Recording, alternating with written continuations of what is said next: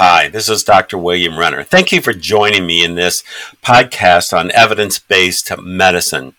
It's my honor to interview Dr. Alan Safdie, world-famous gastroenterologist today and internist. I myself am board certified in internal medicine and radiology.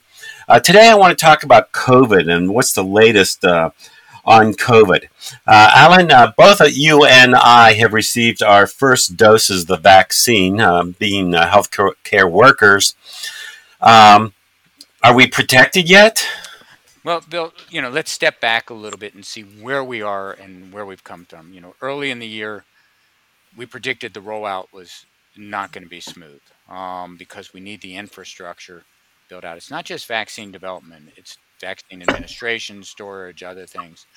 Um, where we are, the world's past 2 million COVID-19 deaths right now.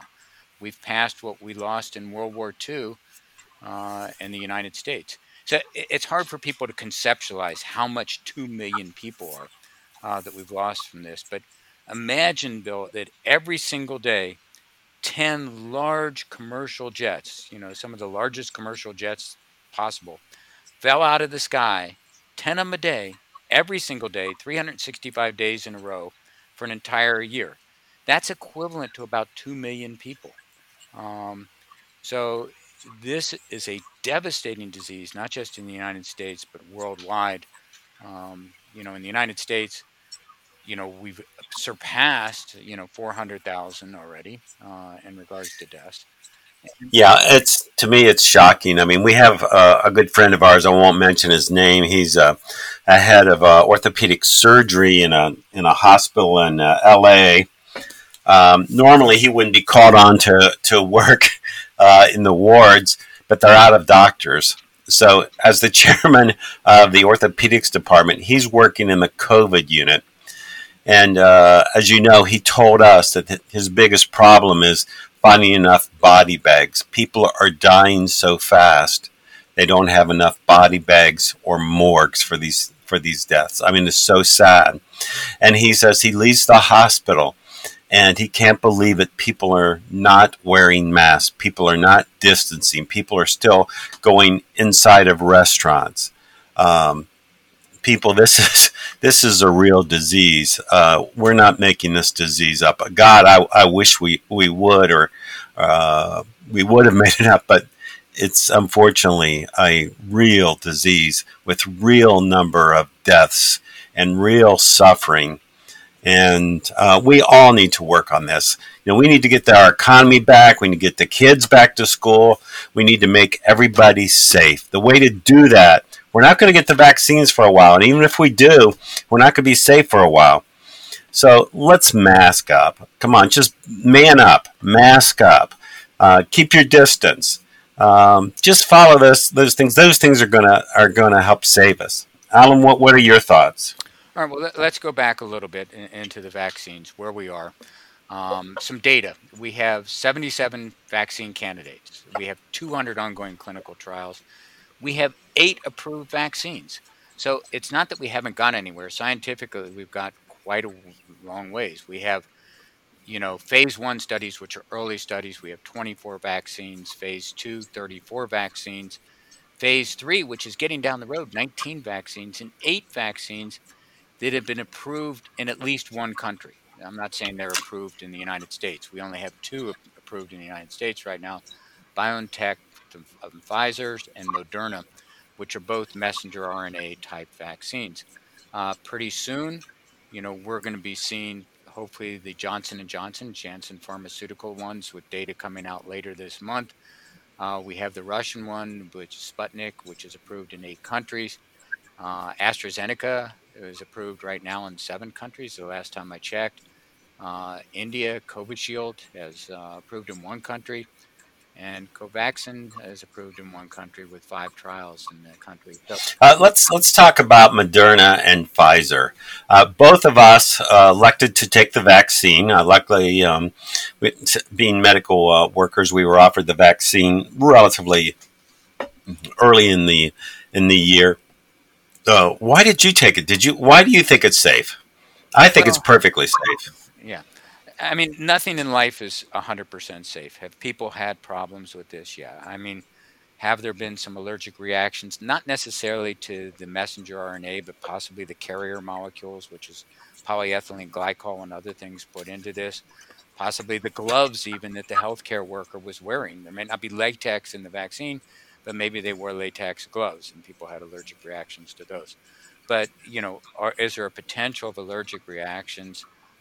Yes, very slight. I mean, but nothing is without risk, and we tell people after the vaccine, please wait around for 15 to 20 minutes after you're vaccinated. I elected because right now we've had a significant amount, millions of vaccines administered of both of these, the BioNTech, Pfizer, and Moderna vaccine. The data has looked good. Is it 100% protective? Absolutely not. You know, there. Well, let's talk about safety first. I think it's from the data we know so far, from millions of people who've received this vaccine, it appears to be safe. Now, a lot of people are afraid of it. I hear people telling me they're afraid of it because it's genetically modified vaccine. Can you explain why that's still safe? Okay. Well, one, it's not a genetic. You're not making. We're not giving you actually a vaccine. We're giving you information so you can make the vaccine. So it's quite different than anything we've used before. What RNA is, this messenger RNA is, it's injected into your muscle in your arm. It gets into the cytoplasm, this tissue around this stuff around the nucleus in a cell. And it tells that area, okay, let's make this protein. In this case, it's giving information to make a spike protein, same thing that's on the outside of the virus. So you're making the vaccine by making these spike proteins, which are released out of the cytoplasm, um, and these dendritic cells or these cells around there then react to those spike proteins, and you're making antibodies, and your whole immune system is getting revved up to respond to those. It may take 2 weeks for a good response to that. So this is not something that's made in a fetus, not these. You know, these are Right, they're not from fetal tissue. they have Uh, nothing to do with that fetal tissue, and the Pope is electing to get the vaccine also. So I would think he's a much higher authority than I am. Um, but these are vaccines that we have good evidence in regards to safety. But right, the vaccine does not go into your cell. It does not change your genetic material. well, It's it doesn't go mRNA. into it I'm doesn't go sorry, it into the doesn't go into the nucleus. It does go in the nucleus of the cell. It does cell. not go into the nucleus of the cell, which is where the genetic material is.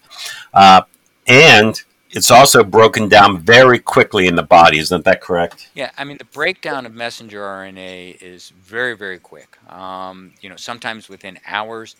I'd be shocked if there's any residual messenger RNA after a week, but usually we're talking about hours to a day. The reason that is your body needs the RNA, needs to push other things into that cytoplasm to make other stuff. So it's not going to stay there. It's not going to continue to make spike proteins. We don't expect long-term sequelae. And this is a fascinating approach to vaccine development. This can be used for modifying this as we get more variants.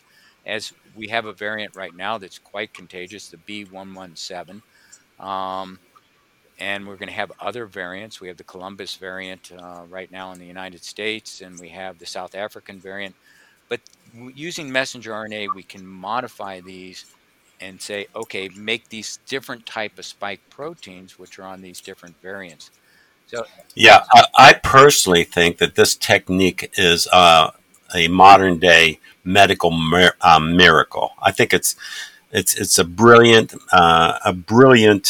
idea that came just at the right time for us. well, I mean, that's my feeling. you're right. It's been around for a while, and people have used this or started to use this, but not in clinical situations up until this. So, the reason we get two shots, and let me go to that for a second.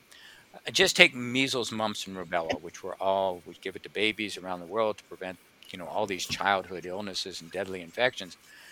And after one dose, about 40% of those patients are protected from all three viruses, compared to about 4% that are not protected after their second dose.